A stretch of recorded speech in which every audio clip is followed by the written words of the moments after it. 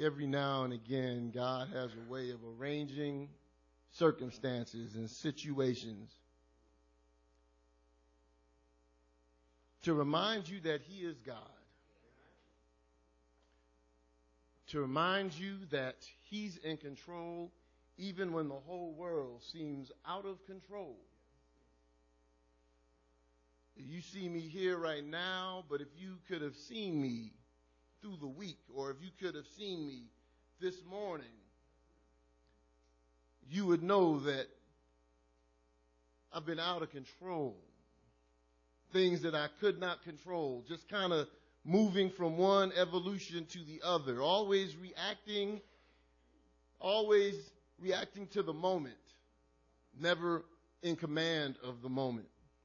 And so here we are even today. I find myself in that situation today, but I believe that what God is trying to show me, and perhaps even you, because He knew that I was going to come and be forthright with you and be honest with you and share these things with you, even when I did not know it. Perhaps He's trying to let us know that He's in control. That He's in control. Because if you look at our situations, our day-to-day situations, at times you've probably wondered, and I know I have, God, as a people, are you in control? Because it seems wherever you look all over the world, black people have or are getting the short end of the stick. God, are you in control? Let us pray. Heavenly Father, I'm here in this moment, and Lord, I'm naked.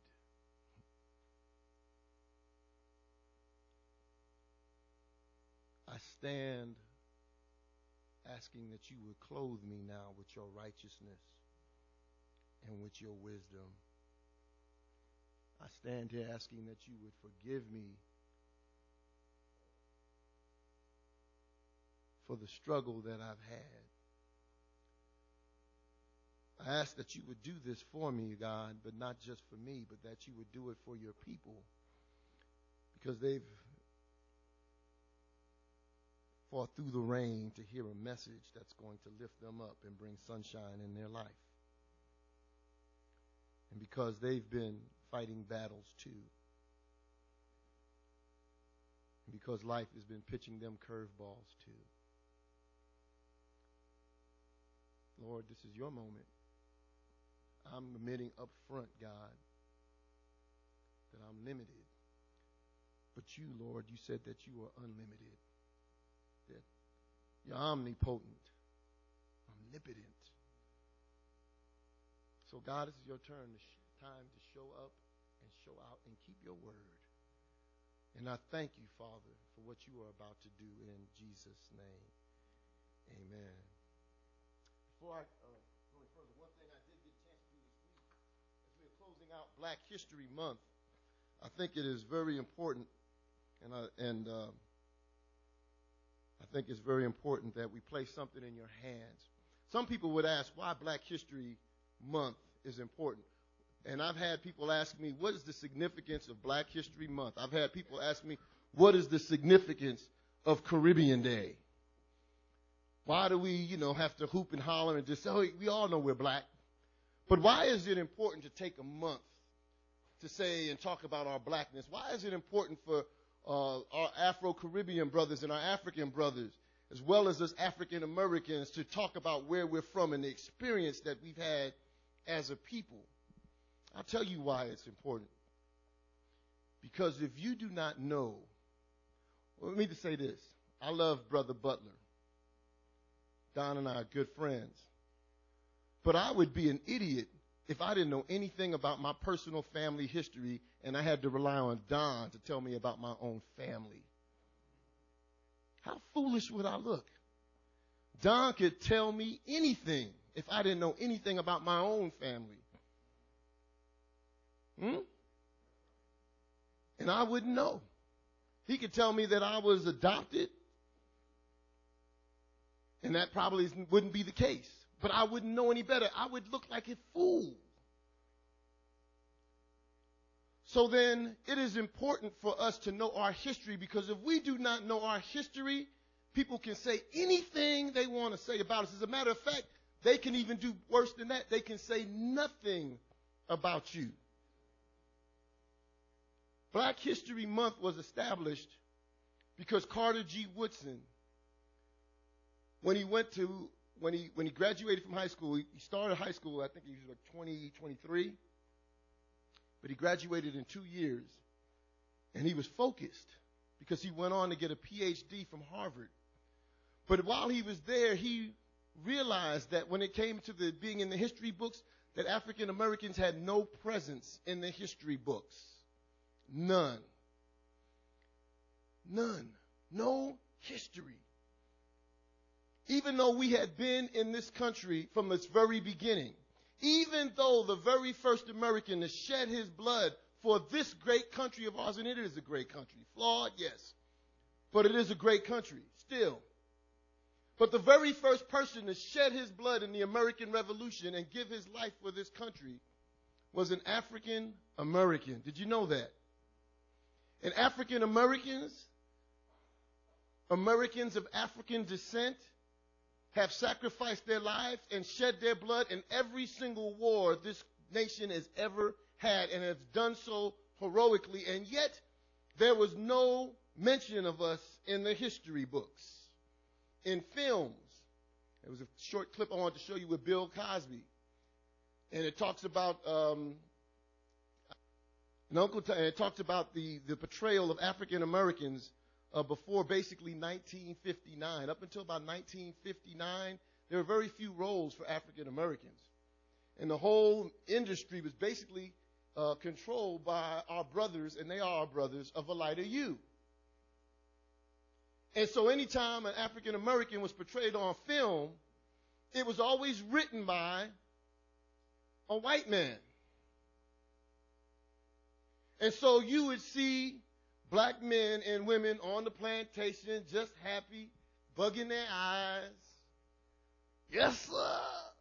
We just are happy to be here. And particularly the men. Anytime it showed an African American man, it had no redeeming qualities about him. Nothing that would be attractive, and particularly to a woman. We were always cast, and particularly in Uncle Tom's Cabin, we were cast as basically just lecherous men that wanted to be on top of a white woman every chance we get, would steal, lie. And you know that's still going on today. You remember the OJ thing?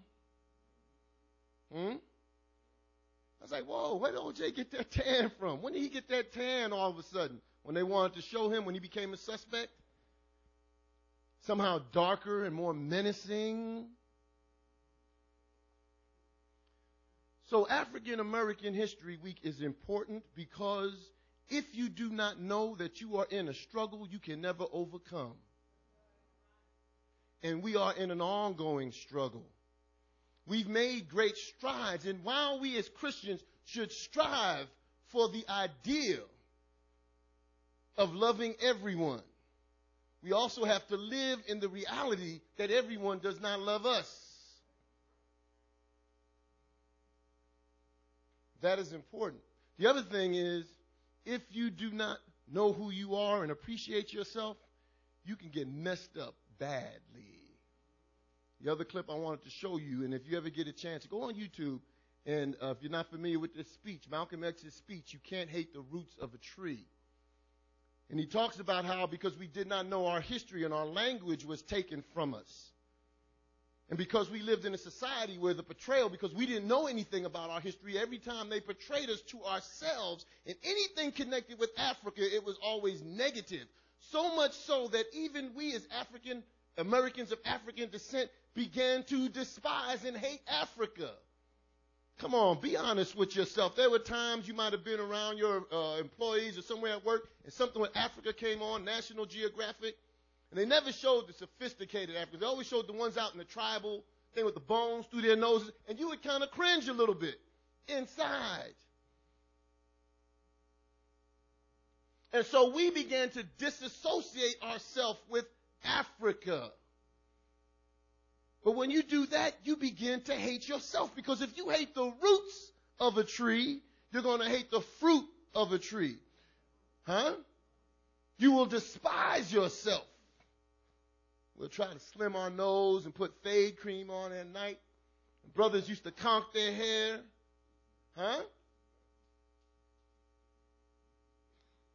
And so some may come and they may say, well, why is it necessary? I mean, are you being militant? No, we're not being militant. I don't believe it's being militant, but I do believe you can love yourself, because until you love yourself properly, you cannot love the other children of God.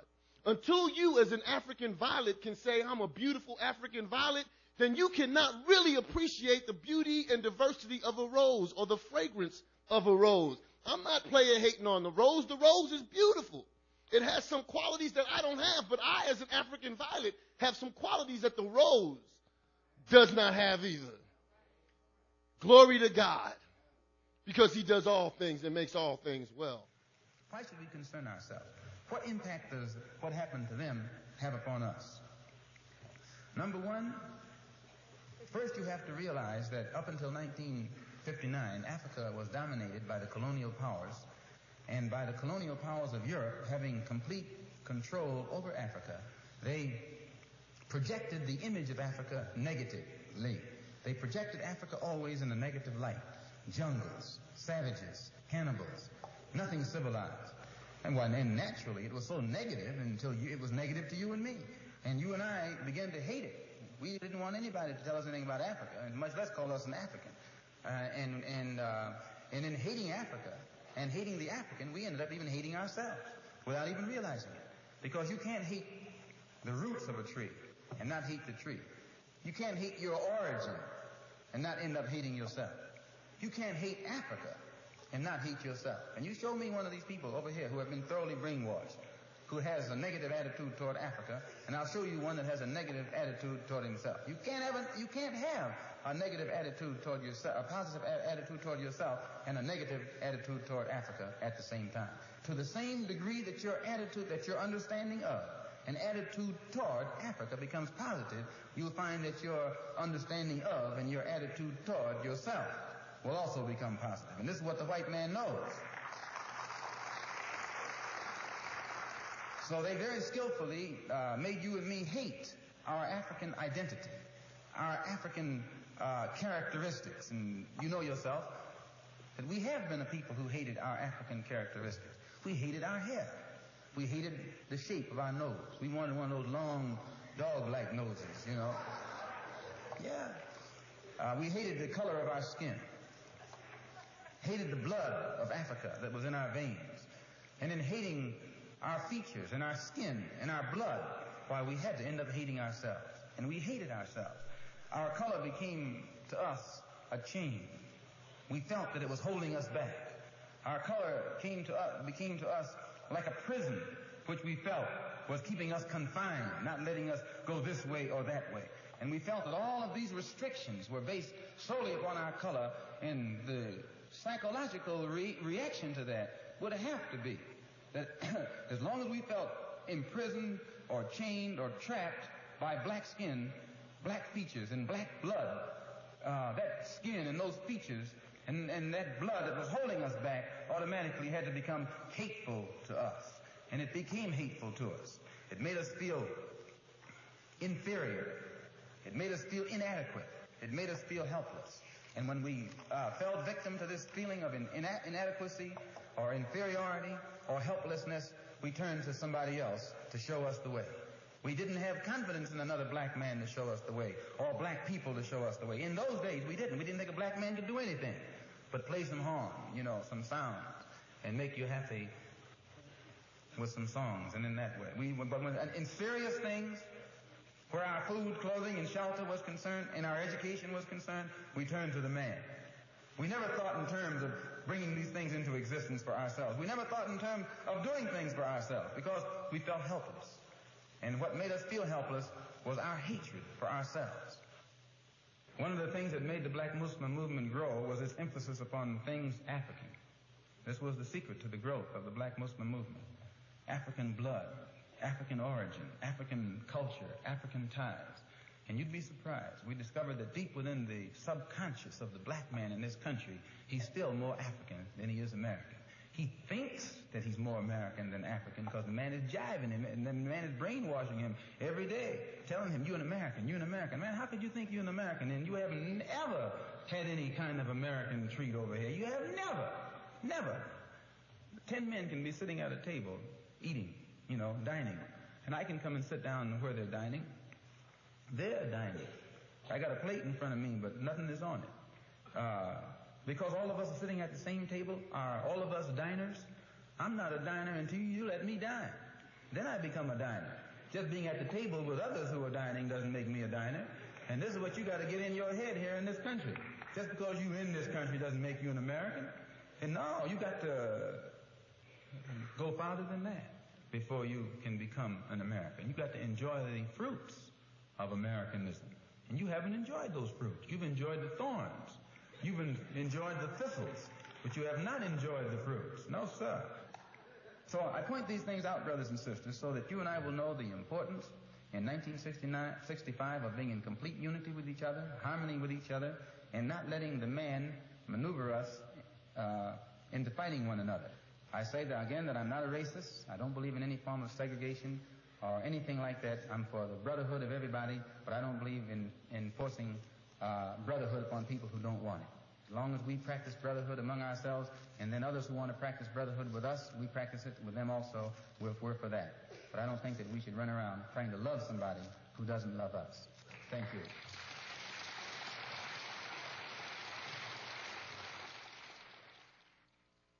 I'm not trying to make you black Muslims or make you militant.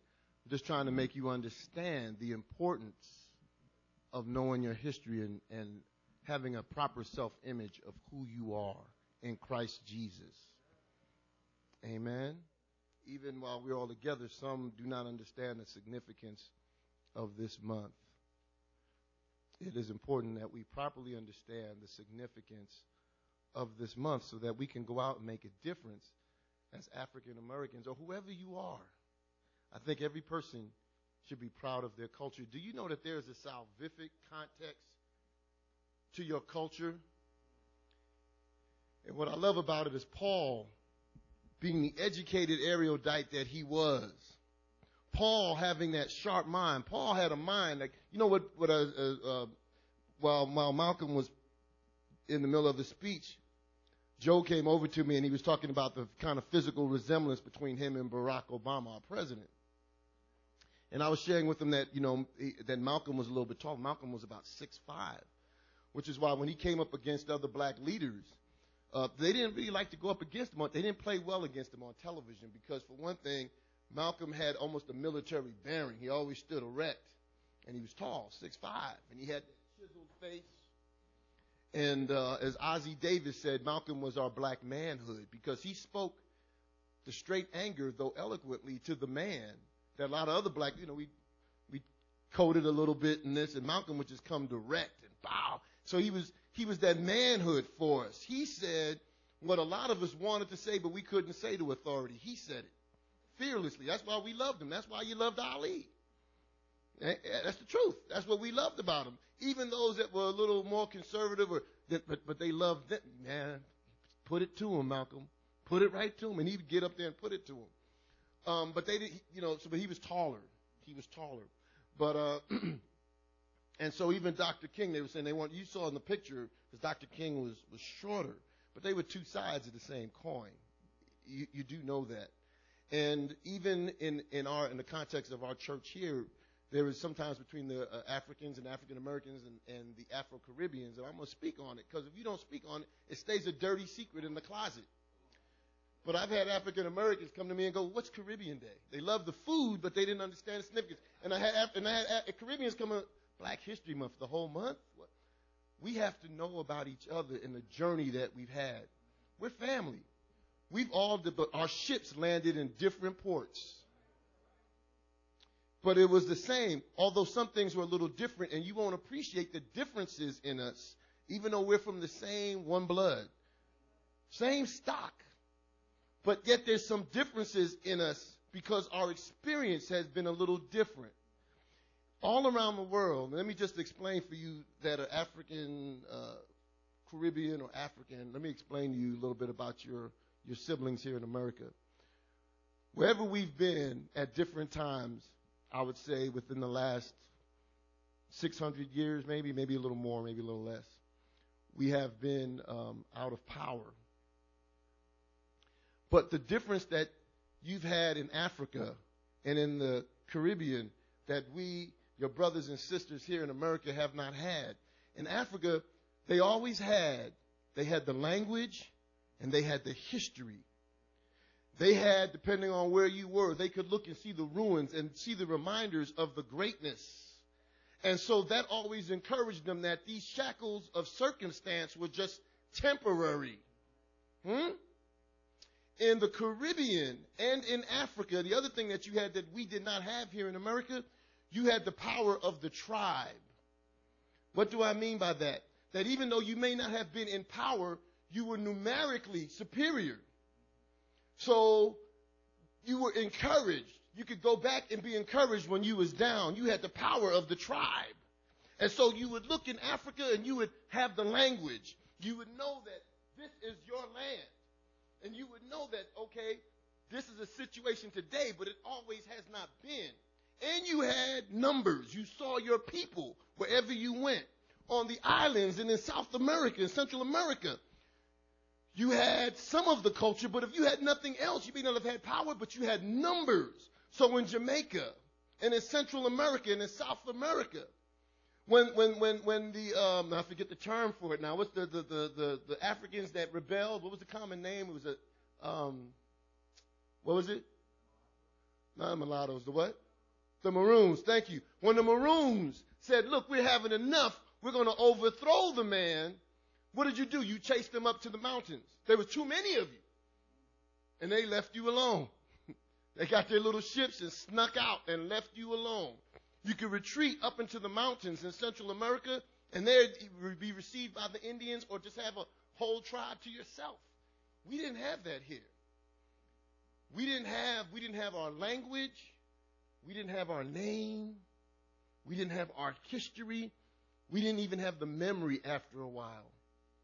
So when they told us that we were nothing, we began to believe it. And even when we tried to rebel, I remember when we had the first time that you and I said, let's bring them together, and we did the thing about how wherever Africans landed, they fought for freedom. And I remember when Pastor Brian, when he saw it, he came to me and he said, you know, when he saw about the Underground Railroad, he said, man, I always kind of felt that the American slaves were kind of weak because they didn't try to rebel. He goes, but I didn't understand the structure was so strong. You see, it's going to be strong when we were the minority. And so even when Denmark Vesey gathered 6,000 slaves, now that's a serious number, and tried to lead a rebellion, they had more numbers and technology and crushed them. So Black History Month was important for us because all of that time in America, it was like we as African Americans were waiting to exhale. And it wasn't until the civil rights movement that we could take a breath. And so I want to encourage all of you today to take a breath and breathe and feel good about yourself and remember what God has done for you, because there's a context to your salvation. Paul talks about it in chapter 17. Paul is here, and this is where Paul goes up, and he's in Athens, and he's walking through the crowd, and in Athens, that's where all the Athens was a cosmopolitan town.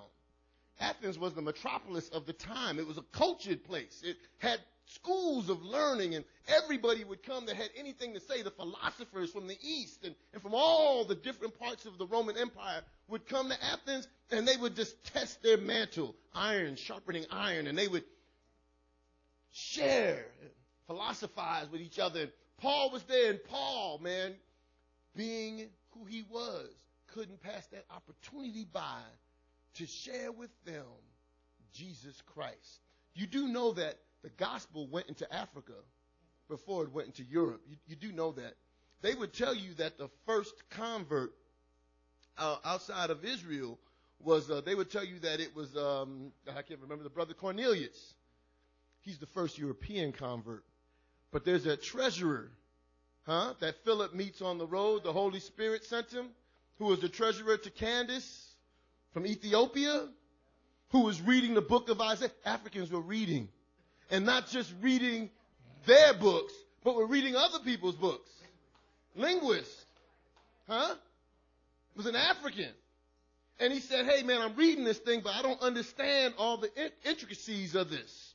He goes, but you being Israel, you being Jewish, maybe you can break it down to me, because some things are cultural.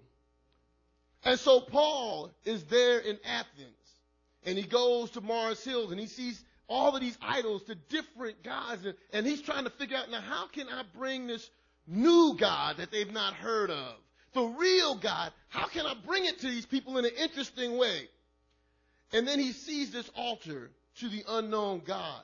So you got to be creative in how you reach people. You have to know how to reach people.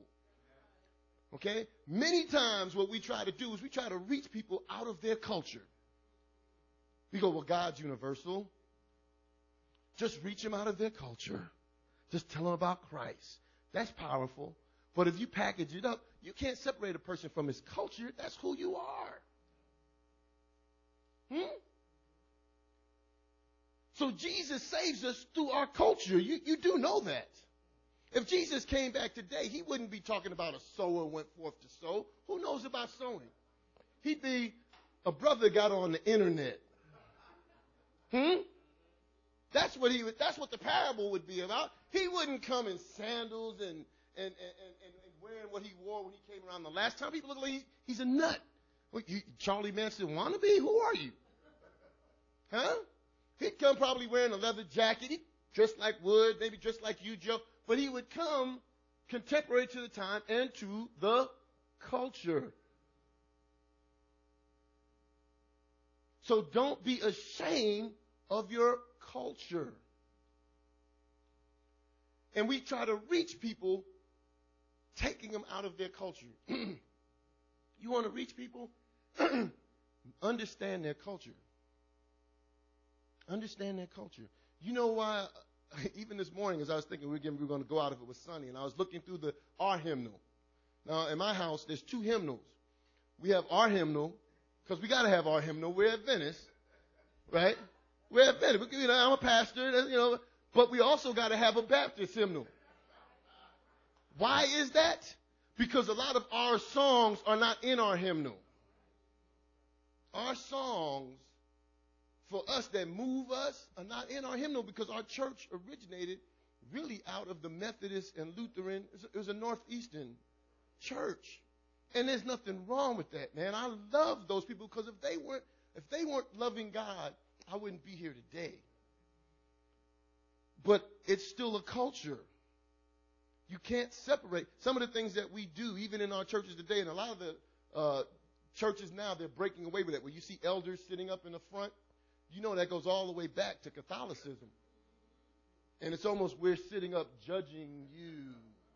That's the old way they used to do it, in a straight rectangular building. Now a lot of churches are in the round. And the rostrum, you would hardly even know it was just the rostrum.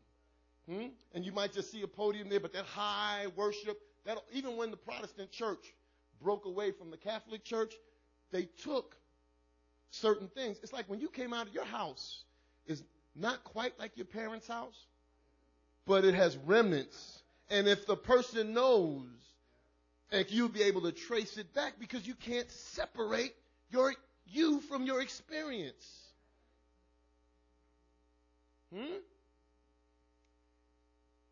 And I just really feel that in this month and in this time while we're talking about that, I want you to understand God loves you as you are. As you are. Some would come and would say, we need to, you want to be inclusive. I think every church should be inclusive if you're a real church. My house to my guests is inclusive. But I don't go and change my house for the guests that I don't even have yet, trying to lure guests there. I don't go and say, okay, I'm going to take down if you went to my house, you're going to see, I'm going to tell you what you're going to see. You're going to see certain things. You go into my study area, You're going to see all types of books, Bibles, commentaries. You're going to see testimonies. You're going to see all of those things that you would expect to see in the house of a longtime Adventist who's pastoring. You're going to see those things, okay? You're also going to see a lot of African artwork. When you went to Sister McGlover's house, we rolled in there, and I was like, yeah, back to the motherland, back to the motherland. Hey, back to the motherland, back to the motherland. There was all types of different things. And then she had this book. It was in like in a glass case or something. But it was a book, it was over a glass case. It had Martin Luther King or a picture of Martin Luther King in it or something like that. But that's what you would expect to see. Now, she, I'm sure, invites all types of people to her house, but she doesn't change her house, and I'm not going to change my house for my guest. You want to be inclusive as a church? Be open. I like what Pastor Brian says. He says, look, let's face it. The church on Sabbath and on Sunday morning, keeping it real, is the most segregated hour, is the worship hour. God doesn't trip on that, though. I'm going to tell you why. God doesn't trip on that because people go where they want to go. I believe he calls that freedom of choice. That's what God gave us. You understand? And when Paul says that we are to love everyone, as Christians we should love everyone, that doesn't mean that you're going to be buddies with every single person in church. Some of you are going to connect on a very basic level. I love you as a Christian. I'm not going to do you any harm. Are we going to be hanging out and rolling like that? We may or may not, depending on our personality. God doesn't tell you to go out there and try to connect and be super buddy to everybody. That's kind of creepy. Hey, I'm your buddy. That's why all of us, listen, that's why all of us have to do ministry, because not everybody's going to connect with everybody. People always assume that the pastor is going to connect with everybody, or the pastoral staff or the elders are going to connect with it. Let me tell you, I can call some people till I'm blue in the face, pray with them on the phone, try to get them, hey, sister, you come on out. But you call her, hey, girl, what you doing? Look, now you know where you need to be, right? Now, do I need to come and get you? And the next thing you know, she's there on Sabbath. We all have to minister, because not everybody connects on the same level. And a lot of that connection is what you have in common. The things that you have in common are the bridge that we visit soul to soul. You and I connected on a number of things, just talking about, because philosophically in our concepts, we were right there. So then all of a sudden, me and Joe, we'd be at a thing, and we'd always look for each other. Hey, man, so what do you think about blah, blah, blah, blah, blah, blah, blah, blah, and we would just be there going at it for hours. And then we started working on things together. We started sharing ministerial. Hey, man, I thought of that. Well, look, if I do this, and blah, blah, blah, blah, blah, blah. And that's how it is. So there's nothing wrong with people going wherever they want to go. And certain churches are going to line up along ethnic lines or class lines. A lot of the doctors go over to Kansas. There's nothing wrong with that. What is wrong and what is offensive to God is when someone comes in that is not of the general makeup of that particular church, any church, and all of a sudden they are made to feel uncomfortable. Do you understand what I'm saying? Then that becomes a problem. You're never going to design. There's no such thing as designer churches. I've got a friend, a pastor that I knew in San Diego, Baptist pastor. And if you went to his church was ghetto. His church was, no, I'm serious. His church, these guys were guys that just a few years ago were doing stick-ups, boom, wearing the mask. I mean, every person in their story had a story. You would go to their church, and in the back they'd be chomping on potato chips and Yoo-Hoos. I mean, it was, yes, and red vines. This is in church. You can't get any more ghetto than that, you know what I'm saying? You didn't want to fight his deacons or any of them. I'm joking, because they would just roll up. I remember one time they came over, they were thinking about buying our church. This was David, Pastor Richardson, and I were at New Hope, and we were thinking about getting another building. And so he sent over his deacons, and I'm over there one day, and I didn't know they were coming over, and I looked, and these dudes, man, I was like, and who are you? But they were all good guys. But we were talking, and he said, when I started the ministry and when I started this church, I wanted a church. I had it in my mind a certain way. Like his father's church. More polished, different kind of church. He said, but what I was attracting as a street people, I was getting the pimps and the drug dealers. And he goes, and at first it was like, and then I was like, Lord, well, if this is what you're giving me, I'm going to do your work. Save souls. You can't design a ministry. We would like to, but you can't. So when people say, and we've all tried it. Well, if we do this, play this kind of music, people will come. If you just do ministry and be who you are. And whoever comes, genuinely love them. So Paul is trying to reach these people. He's trying to tell them about Christ. And this is what I love. He quotes one of their own poets. Let's take a look at that. We're going to keep this short. But he quotes one of their own poets. Paul says right here, and this has been one of them days, I don't even have my glasses with me, and my arms may not be long enough. The print may not be big enough, but by faith, we walk by faith. And today, really not by sight. And it says right here, Paul is speaking, and he says in verse 28, chapter 17, Acts chapter 17, verse 28, for in him we live and move and have our being, as also some of your own poets have said, for we are his offspring. He's trying to make the argument that, look, I know that you guys are religious because you got all of these idols, and statues and altars to all of these gods of your own creation. But let me tell you about this real God. Let me tell you about the man called Jesus.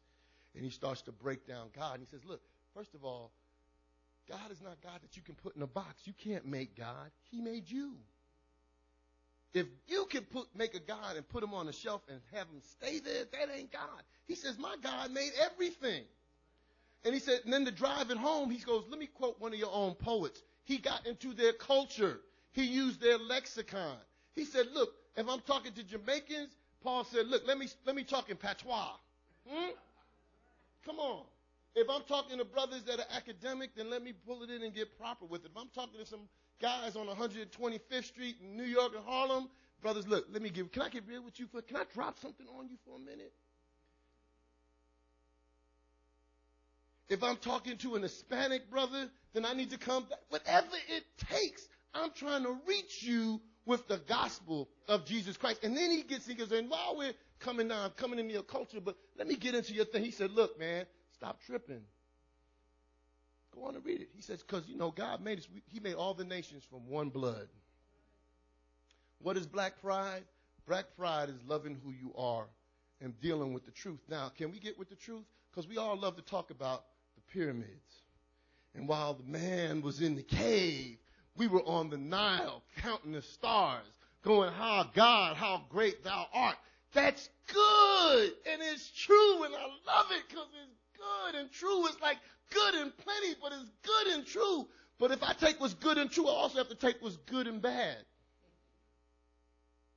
If we were the people that built the pyramids, then we were the people that first recorded in the Bible mass enslavement.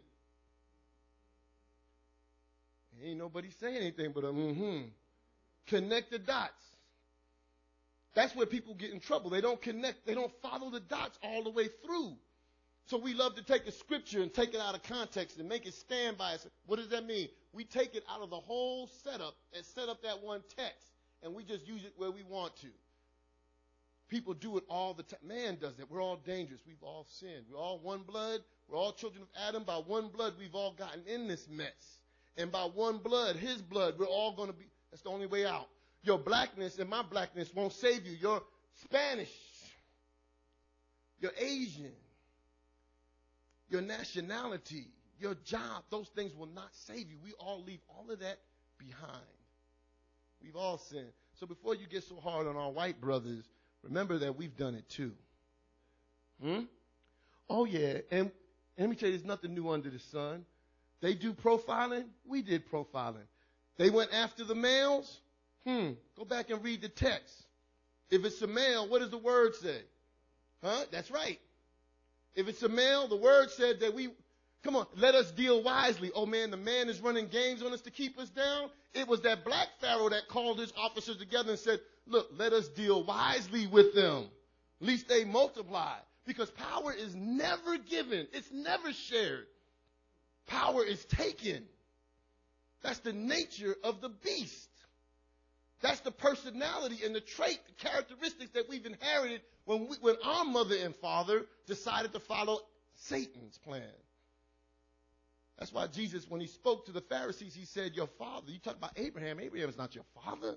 Satan's your father, for he's a liar and a murderer, and you do the same. So what am I saying? I'm saying be proud in who you are. Because you got to work on two levels.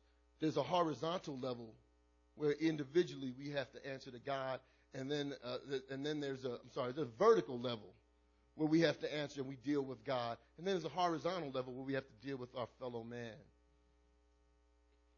Those are the two realities that we live and breathe in.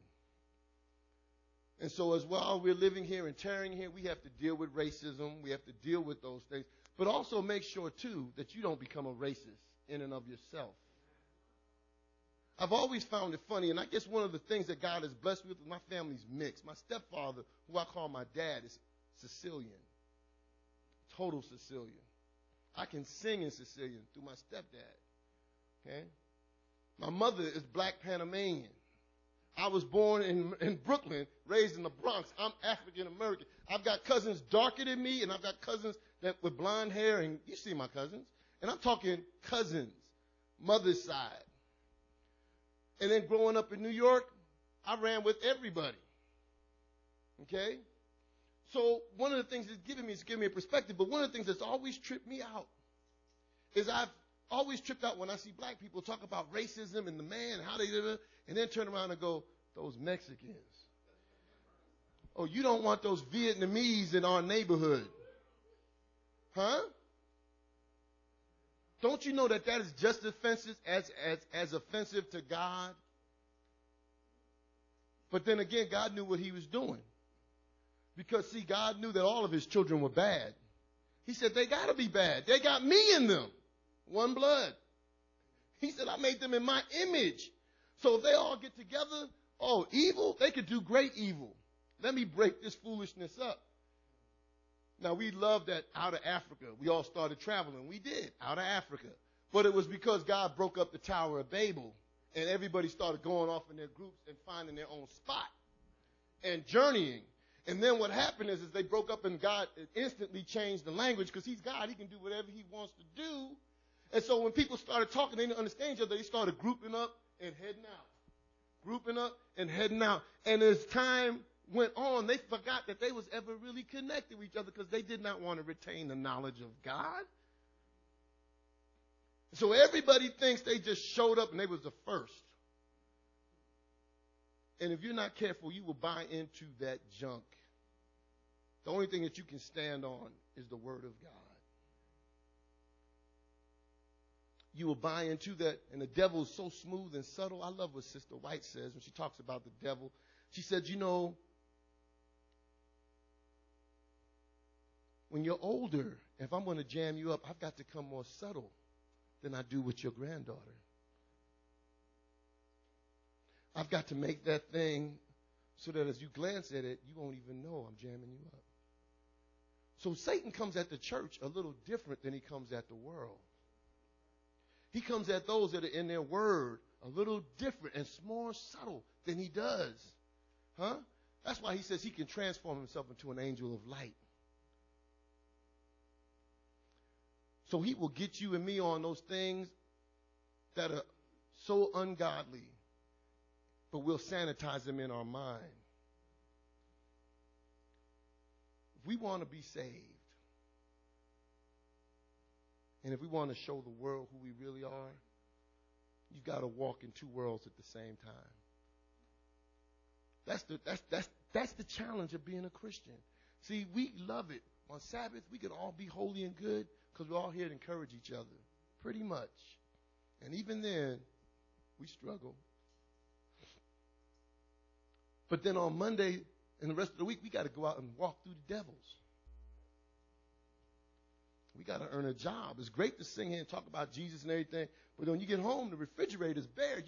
It's walking in the two worlds. That's the hard thing. I call it walking in twilight, and I struggle with that sometimes. But if you want to show the children of darkness that you are walking with God, he said, by this sign, men will know.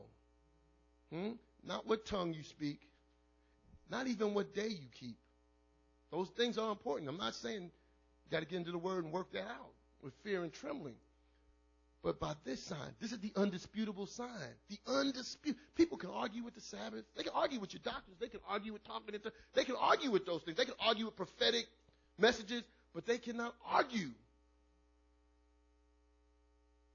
that you have love one for another. That you have love one for another. All have sinned. All of us have sinned. All of us have sinned. All of us have sinned. Watch Hotel Rwanda. That's black on black. You talk about black on black violence? Huh? Don't think that if we wasn't left alone, because that's the nature of man, we'll start talking about shades. What side you claiming, bro? Huh? Come on. If God wiped out everything and started from scratch today, one ethnic group, it wouldn't take 2 weeks and that ethnic group would split into two because they'd be arguing over something. Even in your own family. All have sinned. Through Adam, all have sinned. Through the shedding of Christ Jesus' blood, we'll all be united, those that want to be united with God.